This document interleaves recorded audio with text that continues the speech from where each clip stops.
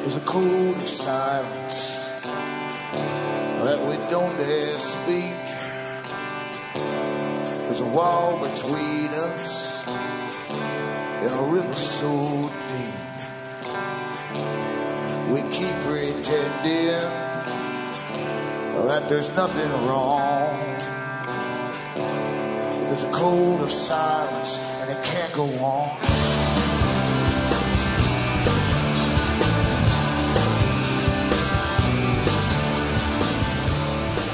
Hi folks, I'm Alan Watt and this is Cutting Through the Matrix on the 10th of December 2012. For newcomers, please go into cuttingthroughthematrix.com and help yourself to the copious downloads that are available for free of audios I've done over the years, many to choose from. And you'll find that you start to find understanding in how this big system is put together, what controls it, the organizations that came in and set it all up. And they did set it up from outside. They came into the countries, from Eastern Europe mainly, into America, Britain, elsewhere, to change the cultures they then move into to suit themselves. And they also decided to take over the world using the existing empires, which was Britain, mainly Britain primarily, and based themselves in London. And they financed the system from there initially. The U.S. took it over, and then we know what's happened from then. It's been perpetual war from then on. So help yourself to the audios. As I say, you'll find out who was behind it at the time. You'll find that you go through all the audios that it's a very incredibly networked society running the whole world right now as they go into a private ownership of everything. They own the countries anyway. The countries now are corporations, basically. And this is your Brave New World, designed a long time ago, written about in the 1930s by different authors, and we're going through it right now. The present generation is simply financing wars to standardize that the last few countries that won't join or submit into this world system, and they're getting standardized, and eventually they'll start plummeting the fertility rates, and they'll join all the rest of the Western countries that are already plummeting too, because warfare is total warfare on the planet. It has to be across the whole planet, and the population is to be drastically reducing itself until the year 2050 and beyond even. So remember too, you're the audience that bring me to you. You can buy the books and discs at cuttingthroughthematrix.com hopefully, and you can keep me going for a little bit longer. From the US to Canada, straight donations are really, really welcome, and you can use personal checks still, and you can also use international postal money orders from the post office. You can send cash or use PayPal. And across the world, Western Union, MoneyGram, and PayPal once again. And don't forget the books too, because the books are interesting, and I go into some of the from the ancient to the present cons. I go on chronology. I call it the art of chronology, and how the system's set up. Still works the same way today. And we really are on a roll into this whole new remaking of society. We're being led by a people who are revolutionary and who have really practiced perpetual revolution since they've been around, and they've destroyed the family unit, they've broken up society's cultures, they're doing an awful job in the Middle East too. I know it's with Iraq, they even destroyed all the ancient monuments and everything, very ancient temple sites and so on, just to eradicate the culture completely so they could never start to get some pride in history of their own peoples ever again. But the same thing's been done across the world too. They take over the education systems. They were taken over a long time ago, and education systems now are indoctrination centers. That's all they are. And they're done very slickly and easily now with scientific indoctrination. The children really are given certain slants on everything. They're not given the whole truth on anything, and they're all brought to the desired conclusions. They leave there, they're completely roboticized as far as thought is concerned. There's no logic taught in schools or reasoning. They don't tolerate certain questions in schools, and so they're perfect, dull little citizens. They're approved of by the state. Back with more after this break.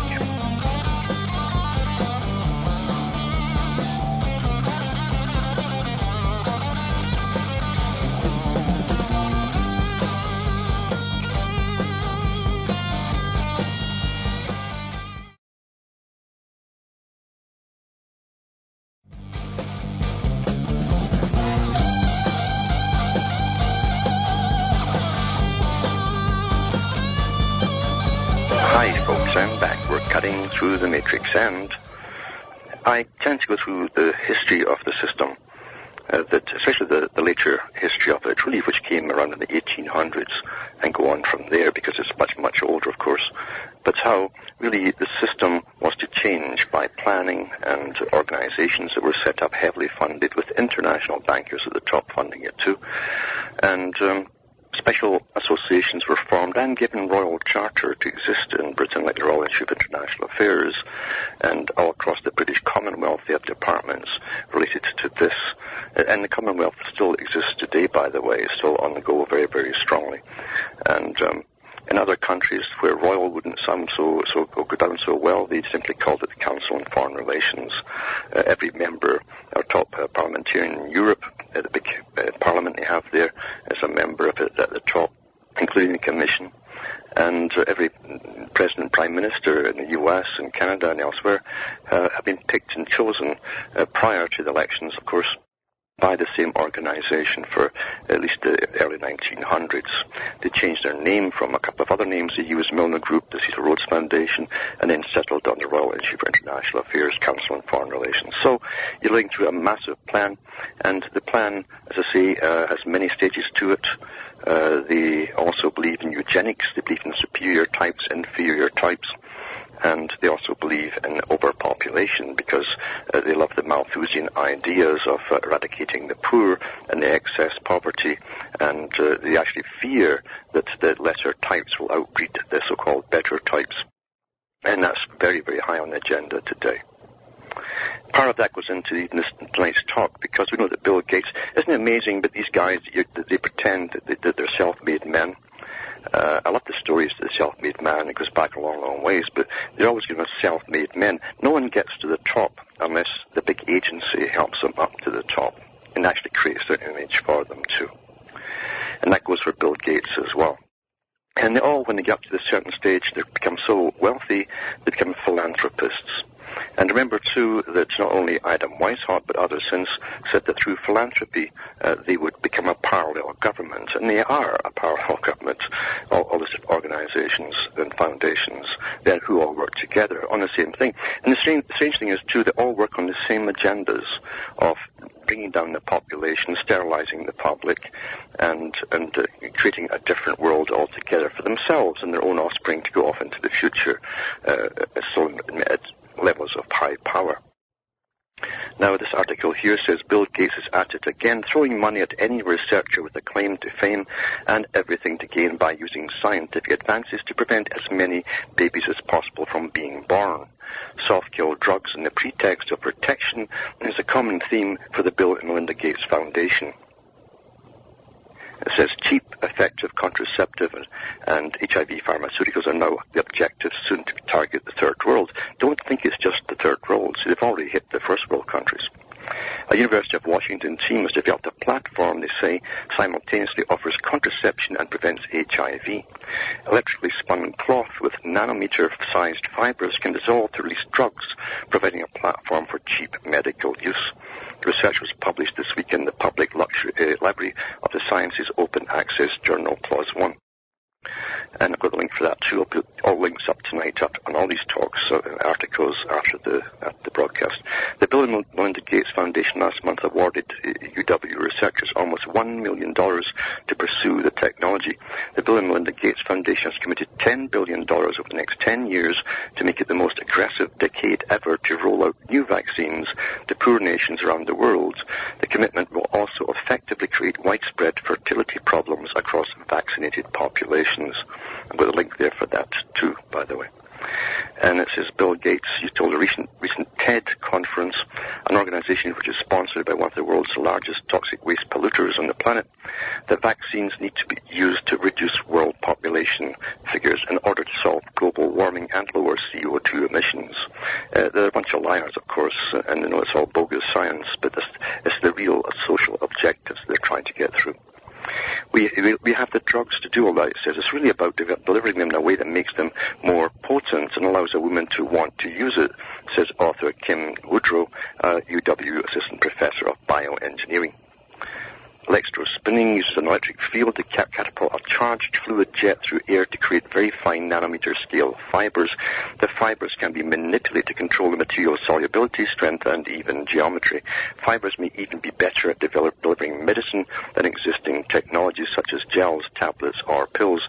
Nano microchips, invisible to naked eye reality, that are already being hosted in a wide range of applications.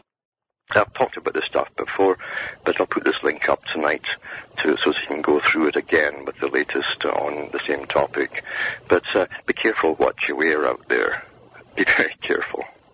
If you think they wouldn't sneak it into the West, you don't know what's running you. You understand, in the West and everywhere else in the world, you're all children to them, little children, and they keep you in ignorance. And when they want to sterilize you, they don't ask for volunteers because they wouldn't get anybody going forward. And it's a big global agenda. You know, these guys, when they're on board and they build consensus, it's like an oath they take. When you build consensus, you all swear to go along with it, no, come hell or high water. And they go on and they do it. They've been doing it for a long time. Also tonight, we'll have an interview with James H. Fetzer, Professor Emeritus at the University of Minnesota. Duluth from Madison says here, Christopher Busby, an internationally acclaimed expert, has been studying the effects of depleted uranium on the burst effects in Fallujah, and has determined that it's not from depleted uranium, but from enriched uranium, where the United States is using some new generation of nuclear weapon already in Iraq, he says. And it says Iran's growing position in global energy poses as a competition to the United States and Israel entity, with the former imposing unilateral sanctions as a result, the professor tells Press TV. It comes as the United States carries out its 27th subcritical nuclear test, known as Pollux, in the state of Nevada on Wednesday, to ensure that Washington can support a safe, secure, and effective stockpile of nuclear weapons. So here's another one getting let off Nevada and be into the air and wafting over towns, wafted the desert, and so on. So Press TV has conducted an interview with James H. Fetzer, Professor Emeritus, and so on, and it says here, the following is a rough translation of the interview, and I'll put all this up tonight, and there's also a video goes with it, I believe. And they say here, do you agree with some of the points made by our guest, Kenneth Katzman? And Fetzer says, I think he's reflecting the situation is laden with political hypocrisy and historical irony. Iran's nuclear program was initiated by the United States under the Atoms for Peace program in the 1950s. After the Iranian Revolution in 1979, Ayatollah Khomeini abandoned and denied that Iran would pursue nuclear weapons, a position which is policy up to this date. In 2007, 16 U.S. intelligence agencies concluded that Iran had no nuclear weapons program, a position which incidentally it reaffirmed in 2011, as was reflected in the Los Angeles Times article published in February of this year. While Bibi Netanyahu plays the Chicken Little of the Middle East, Iran in fact is not pursuing nuclear weapons, and there's really no question about it. Therefore, the suggestion that that's the real issue is completely misleading. We know that the real underlying issues have to do with Iran potentially competing with the American nuclear energy industry by providing it with nuclear fuel rods for peaceful purposes at lower cost, and more importantly than Iran, that Iran has abandoned the petrodollar. Nations that abandon the petrodollar incur severe consequences from the U.S., and that, of course, includes Iraq, Libya, and now Iran. I find it embarrassing that anyone who suggests the U.S. is concerned about a nuclear program that its own intelligence agency has concluded does not exist. Number two, of course, is also to finish off the countries that surround Israel, and that's a big part of it too. And it says here, I haven't heard such rubbish since Mitt Romney gave his last political campaign speech. Israel has a stock of 200 or 600 or more nuclear weapons. Israel has not signed the Non-Proliferation Treaty. Israel does not allow any inspectors. Iran has signed the Non-Proliferation Treaty. Iran has allowed inspectors. The hypocrisy is mind-blowing, isn't it, really? But then that's the world you live in. It's different strokes for special folks. And this one here too says here about the weather and all that stuff. We know that the IPCC, it comes out with all these scary stories on global warming and so on, because the Club of Rome, that works for the United Nations, dreamed it up for them. They were given the task of finding something to sort of unite the world, more effectively unite as cash, so they could use the cash to supposedly help the third world countries. But it's not, it's to help the third world countries open up their doors to international corporations and get cheap labor. But it says 2013 IPCC reports will offer more precise climate predictions. They're getting brand new computers because all their old ones gave us all wrong stories, apparently, you see. And so it says the next intergovernmental panel on climate change forecasts won't be released until late 2013. But insiders say that thanks to faster computers and better models, the report will offer more precise predictions and adjust anticipated changes in sea levels and precipitation. It means to be better liars, folks, and give you scarier predictions. That's what that means. I'm just translating it for you. Because it's a social agenda, and this is what they've grabbed a hold of. They will not back down. And this is the world's climate forecasting specialist. The specialists are always wrong. We'll soon be releasing much anticipated new predictions concerning a number of extremely weighty questions. How warm will the climate really get? Will sea levels continue to rise, which are not? Where will it rain more and where less? Well, all you could do is phone up all the air forces that are out there spraying the skies every day for since 1998 on a daily basis as they alter and modify the weather. Just ask them. They'll tell you. And also, as you go through all the scary scenarios of melting and no water and all that, blizzard conditions, snow and bitter cold batter Europe, claiming lives, it says here. So much for the rare and a thing of the past. Europe has seen much snow and cold over the last of the 5 winters. And they said it was going to be a thing of the past. Really, eh? More on this after this break. Hold on.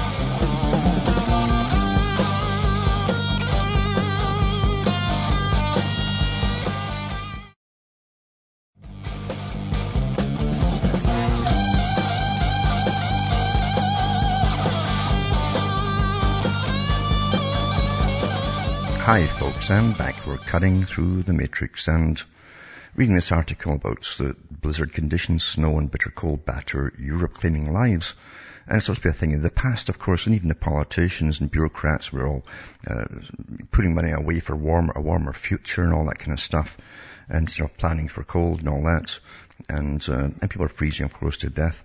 And it's just so much for the rare and thing of the past. Europe has seen much snow and cold over the last 5 winters. Spiegel reports heavy winter weather taking a deadly toll across the continent. 4 people died in Croatia and 1 in Serbia because of the cold.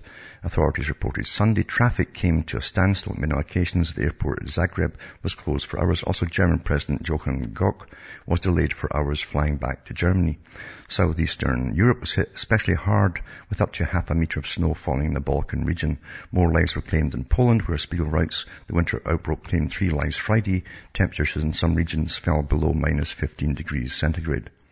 And Spiegel writes that the German meteorologists of the German Weather Service are expecting up to 20 centimetres of snow by Monday, accompanied by dangerous blizzard conditions. And no change in the weather is in sight. Snow, ice and frost will accompany us through next week, it says. Then it goes on to give you more reports in other countries and so on. Scandinavia was hit too. So things are really going back and forth as normal. That's how things go, back and forth in normal nature. And it doesn't matter, though, as I said, boys with consensus on global warming have to ram it through for the social agenda and this fairness policy of distributing your wealth across the world, you see, to their big fat corporations. Obama gives okay for black box data recorders to be installed in all cars. Now, they have these things in Europe. Actually, I think it's by law.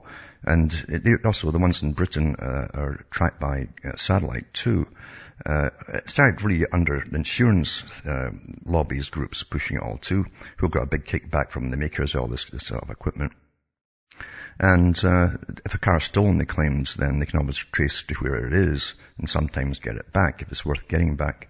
And it's really to track the people themselves, as you well know. So anyway, this is the start of this black box in America.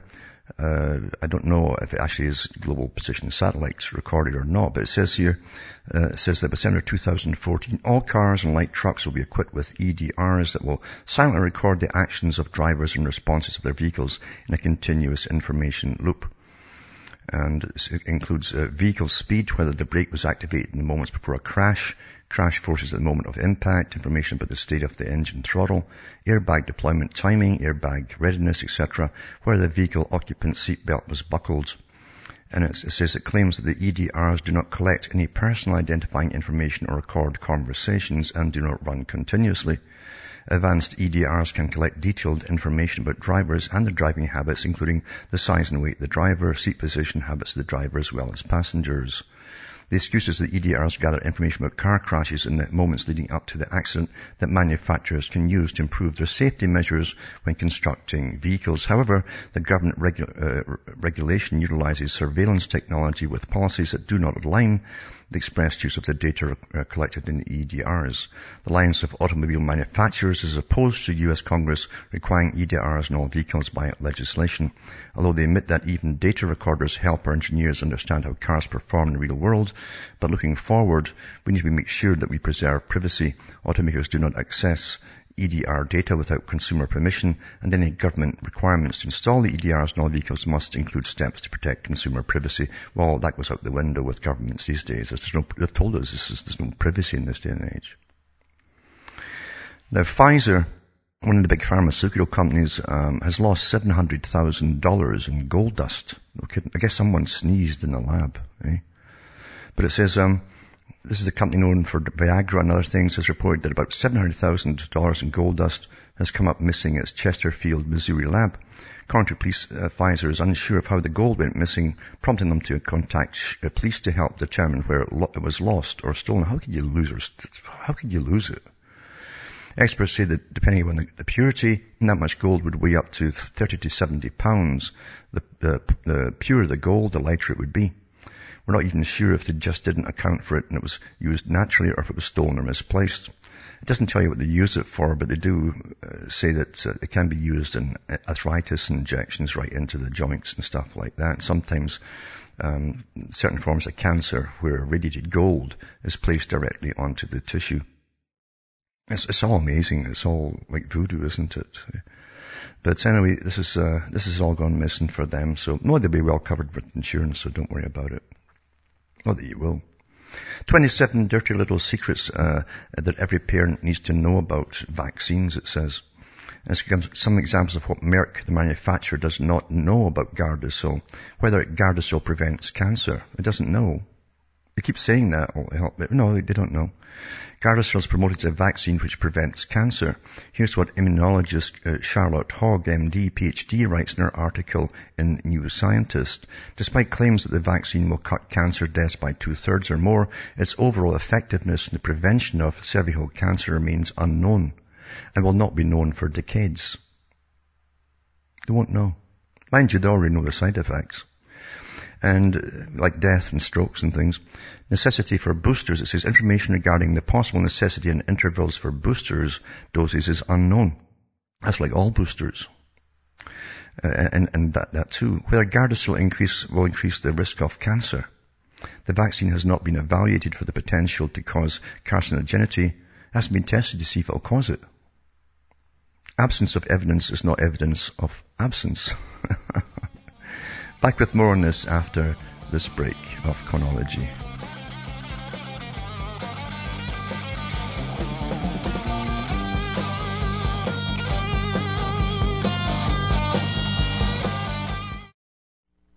You're listening to the Republic Broadcasting Network.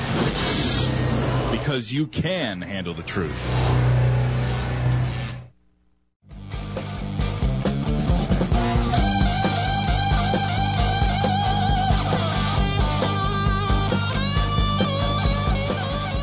Hi folks, I'm back. We're cutting through the matrix, talking about Gardasil and what even the manufacturers can't tell you, they don't know themselves. It says that whether Gardasil increases the risk of cancer, the vaccine has not been evaluated for the potential to cause carcinogenity. There may be increased risk of cancer due to replacement of some virus strains with new strains which may be more carcinogenic. If HPV-16 and HPV-18 are effectively suppressed, will there be selective pressure on the remaining strains of HPV? Other strains may emerge as significant oncogenic serotypes. It's cancerous, or cancer-causing. And it says whether there's increased risk of cancer due to the unexpected discovery of aluminum-bound recombinant HPV DNA Dr. Sin Hang Lee, a pathologist at the Milford Hospital Pathology Laboratory, was contacted by Sinovac to examine Gardasil for possible contamination. The samples tested positive for the recombinant viral HPV-11 and viral HPV-18 residues, both of which were firmly attached to the aluminum adjuvant. It is unknown where the recombinant genetically engineered HPV DNA is capable of altering human DNA, potentially initiating cancer, where there's increased risk of autoimmune disorders due to the recombinant HPV DNA. It's unknown whether the genetically engineered HPV DNA or adventitious DNA is capable of altering human DNA, potentially imitating a host of autoimmune disorders. Well, that's common with so many of these vaccines now. You get massive allergies breaking out right after them of all kinds and actually worse. And it says, if HPV is necessarily an infection transmitted by sexual intercourse, Merck states that HPV is sexually transmitted. However, they surely are aware that HPV infection has been found in placentas, umbilical cord blood, and in infants, so it's not necessarily an infection which is transmitted by sexual intercourse. And it says, an unknown but extremely large number of girls across the world who are already exposed to HPV are being pressured into taking the vaccine, with the consequential risk of cervical cancer being increased by 44.6%. And it says, that's from Dr. Jim Howenstein, MD. It says, not only is this unethical and cynical, it's downright criminal. Whether Gardasil causes genotoxicity, according to product information, this has not been evaluated. They haven't tested it for that. Whether the vaccine targets the relevant virus strains in different demographics. A May 2008 study on high risk and multiple human papillomavirus, HPV infections in cancer-free Jamaican women presented at the second annual International African Caribbean Cancer Consortium conference cited that the most important finding was, unlike the genotype distribution patterns seen in North America, Europe, and some parts of Asia, HPV type 16 and 18 were not the most common high-risk genotypes. Why is Gardasil marketed globally through the Gardasil Access Program when HPV 16 and 18 may not even be prevalent amongst the targeted population? So, massive money-making things, causes a lot of problems, of course, with those who get the vaccines, and it may not even cover the types of virus that are actually in certain populations. So, there you go. Well, now, when all this is happening too, we've got this incredible, it's perpetual war.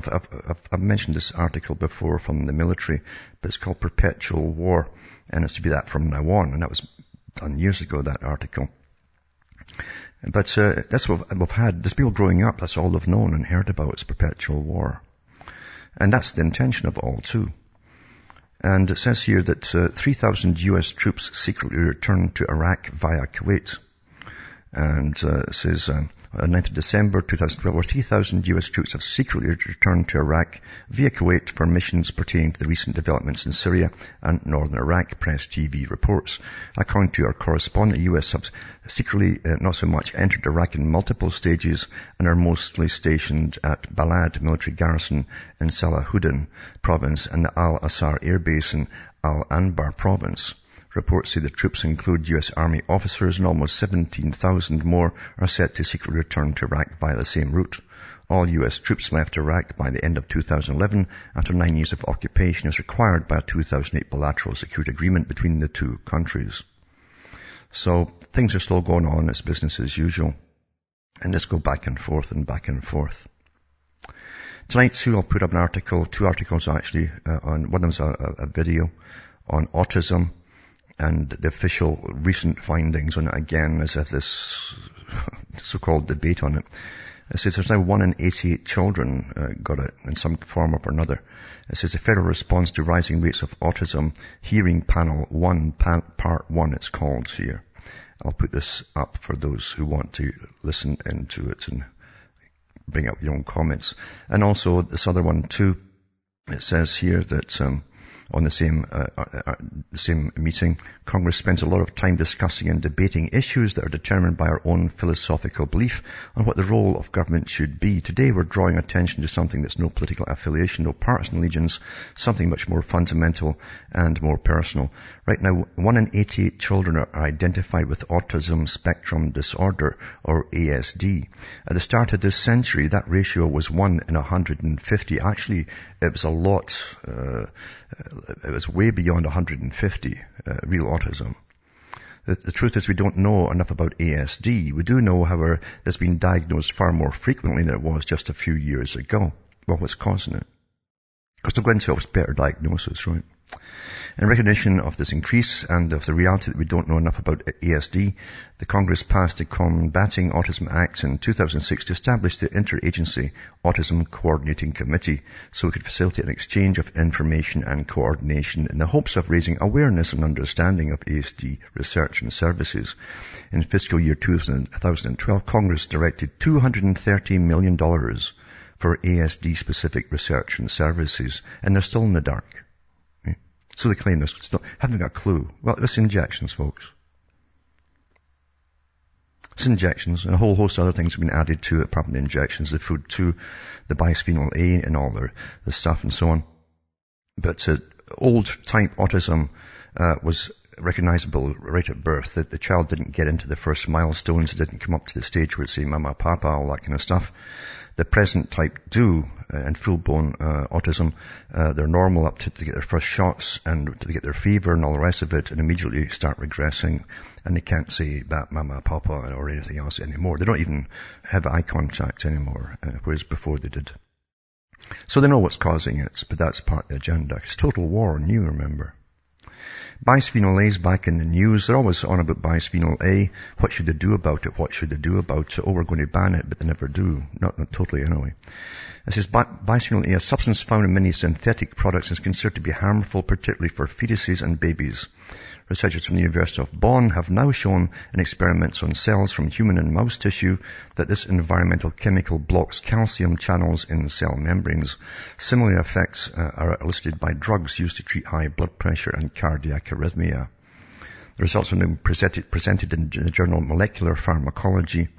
So the industrial chemical bisphenol A is worldwide extensively used for manufacturing polycarbonates and synthetic resins.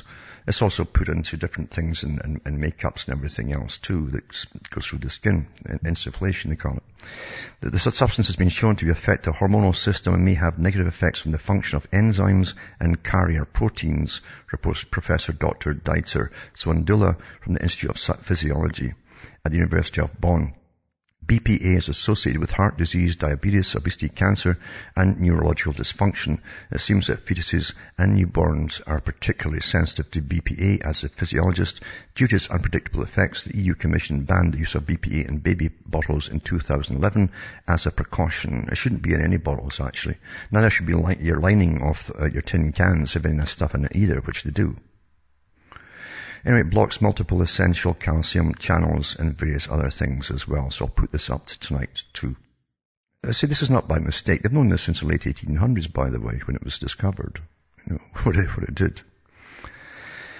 And this one too is in Britain. Officials are being allowed to trawl databases, including the Royal Mail and Student Loans Company, to track down missing voters in a new trial. This is the con they're using to find out missing voters.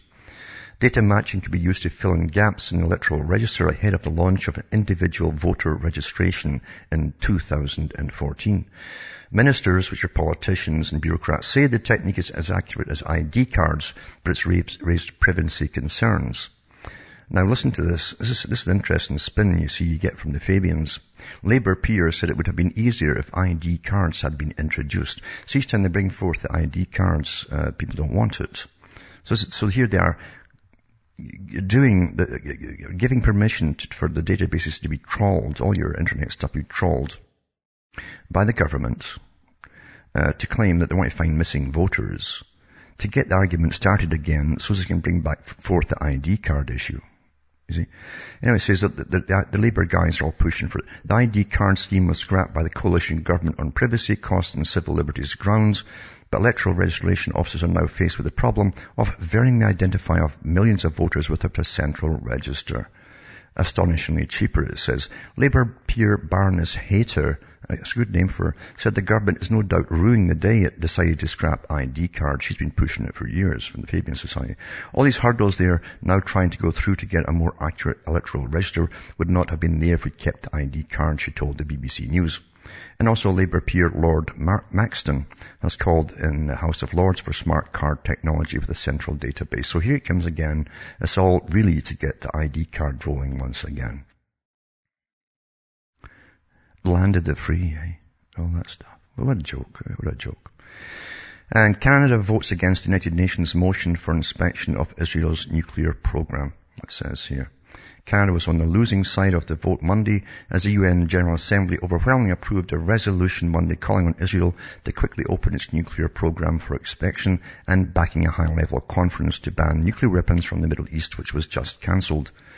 All the Arab nations and Iran have planned to attend the conference in mid-December in Helsinki, Finland, but the United States announced on November 23rd it wouldn't take place, citing political turmoil in the region and Iran's defiant stance on non-proliferation. Iran and some Arab nations countered that the real reason for the cancellation was Israel's refusal to attend. And if Israel doesn't attend, then the ones who run the states won't attend either. I'll also put up tonight too a little video, and you'll hear Brzezinski actually talking about the wars around Israel's wars, you might say. And he says if Israel wants to go to war with Iran, he says America won't be following it like a little puppy dog. Well, that remains to be seen, doesn't it? Depends who's running America. And we know that these end-of-life cases are going on all over the place, all over the world, as they go into euthanasia. And you see, it's all to do with cost-cutting, you see. We're so broke with all these wars and bailing out other countries one after another, borrowing money to bail out, borrowing money to give out to other third-world countries as loans, which we can then write off when they can't pay it back and then give them another one. But you still got to pay it back to yourselves and stuff like that, you see. And, these people who've worked their whole lives and lived in their own countries and been paying up all their taxes to pay for all these things all these years, they just want them dead quickly so that they don't cost any money at all. There's more wars to fight and things like that, There's more corporate welfare going on. I mean, they've got to bail them out every so often, give them the money, the taxpayers' money for big projects, you see.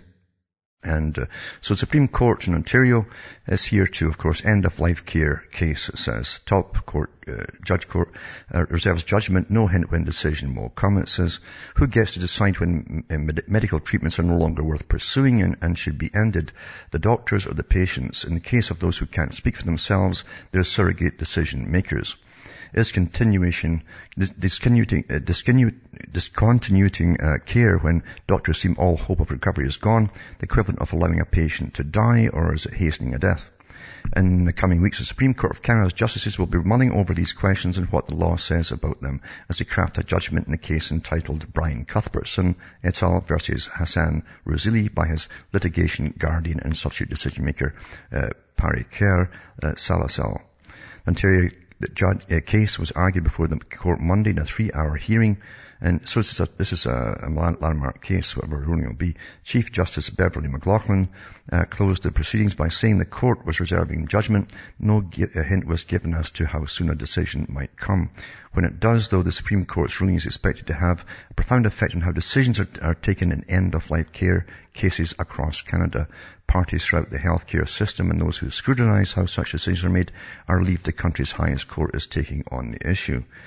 Do they have the right to decide who lives and dies? And also, we'll go into what's like Britain. I mean, what's the patient's value to society? How important are they? All that kind of stuff. This is where it's all going. And you can't put this into the hands of the courts. No, you can't. They're taking all the other decisions away from the general public and the families and all the rest of it. And here they go for your life now at the end of life too. And an article to Dr. Hans Labaume on skepticism in Europe says the tide is turning very much alive and kicking again about climate skepticism and what people really think about all the nonsense that's going on today. And this article says that the Doha conference to re-sign the Kyoto, it says it fails utterly.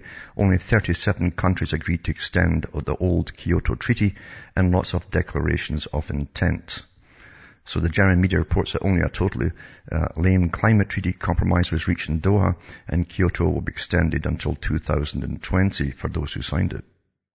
For those calling for rapid reductions in CO2 emissions, the resultant Doha can only be described as an utter disaster. The Doha Agreement will do nothing, absolutely nothing, to curb CO2 growth, let alone cut net CO2 emissions. One reason is that few countries are left taking part. Online's Focus magazine reports that only a few countries have signed on to the Extending Kyoto 1, which Focus calls a minimum compromise. Only 37 of 194 countries signed on. That means the treaty is internationally non-binding. The only thing that's certain is that there are going to be many more climate junkets in the future, wasting more taxpayers' money. And of course what they're going to do too is bring in carbon taxes regardless. Because the big boys decided that long ago they're going to do that. The left-wing TAS reports that these 37 countries are responsible for about 15% of global greenhouse gas emissions, and it still remains open how high the planned reductions will be. Those that signed on to make reductions couldn't even tell us how much. The Conservative FAZ, FEZ, reports on financial assistance to developing countries. There were lots of declarations of intent and voluntary commitments from a few European countries, but nothing binding here either. The Green activist Dizit also comments on aid to developing countries, writing, there were only vague promises in the agreement. Indeed, it says at the beginning in 2020, at least $100 billion a year will flow from public, private and other sources, but there is no agreement on where the money will come from or how much will be made available in the years leading up to 2020. Here too are lots of empty promises. So, I guess people are just so fed up with it, but also we've got so many other things like wars and that to go on for a while yet too. There's also a first court date for the lawsuit against the Bank of Canada. I'll put this up tonight. It's a video, and for those who like to find out what that's all about, you can peek in. I'll put all these links up, remember, tonight at cuttingthroughthematrix.com. Back after this.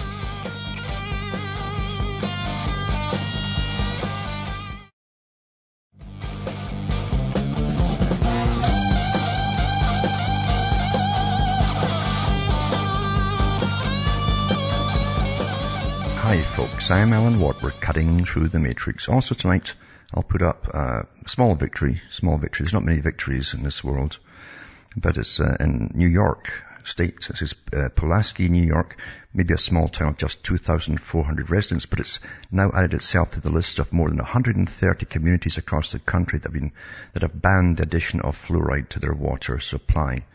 And it goes into fluoride, and of course, and it's actually talks about sodium fluoride, which is an industrial grade hazardous waste. It's still a hazardous waste, and they're put in your water, for goodness sake. And it goes into its past history, being used as a rat poison and insecticide as well. And this is, you can be conned into anything by the big boys who get you to actually eat or drink their waste. It saves them having to pay big fees to get it disposed of like they used to. And also, in Britain, this article here is about families in Britain walking about 20 miles or so for food handouts. Britain's been destroyed by this war, you understand, this long-term war to destroy everything in the family and yada, yada, yada, and the nation and the culture. And it's done. It's finished. So there's families walking for 20 miles for food handouts from food banks. And it says they can't afford trains or bus fares or enduring 5-hour round trips to food banks, it says. And they're so strapped for cash, they just keep walking. Somebody's 20 miles. And Mercia said that needy people are enduring the 5-hour round trips to food banks, and they can't afford any means of transportation. It comes as Chancellor George Osborne introduces cuts to the benefit system that will leave some of the poorest families £2,000 a year worse off, as they wanted to redistribute their wealth across to third world countries. The lengths of people are being forced to go to just to get hold of basics such as soup and baked beans were revealed yesterday by volunteers at the charity food bank. And it goes through some of the stories and so on and so on. And some of them get soaked going in, walking miles and miles. But Britain's it's actually worse than the industrial year when it began there. They're just totally destroyed. And in France, of course, it's now getting its own fiscal cliff, as they like to call it now, this buzzword put out by the big economists. They just suddenly noticed it, sort of thing. Anyway, the rich French are moving out into Belgium to escape all that massively high taxations. And it says, he's one, it was Gerard Depardieu, who's an actor, moves to tiny tax haven in Belgium, just 800 yards from the border, where a third of people are French citizens, dodging Holland's high taxes. And it's France and Holland, actually. And it says here, they were paying 75% of his earnings in taxes. A third of the population of the Belgian village of Nechen is already French. And it says a 64-year-old actor's lavish home in the village of Nechen on a street known as Millionaire's Row is less than 2 minutes' drive from the French town of Roubaix. It says Depardieu is the latest wealthy Frenchman fleeing the looming new tax of 75% on all earnings over 1 million euros, about £850,000. And around a third of the 2,000-strong populations were already French, and he added he's moved in already and he's very welcome here. And the folk who, I guess the mayor and all the rest of them are happy to have all these rich folk moving in and probably building new houses and things like that too. So folk are trying to escape with the coming, the massive taxations that are getting imposed upon them by all their governments after going through all these wars that we're still funding, of course, to bring in the communistic system across the whole planet, run by an elite at the top that runs all the money. From Hamish myself from Ontario, Canada, is good night to me, your God or your gods go with you.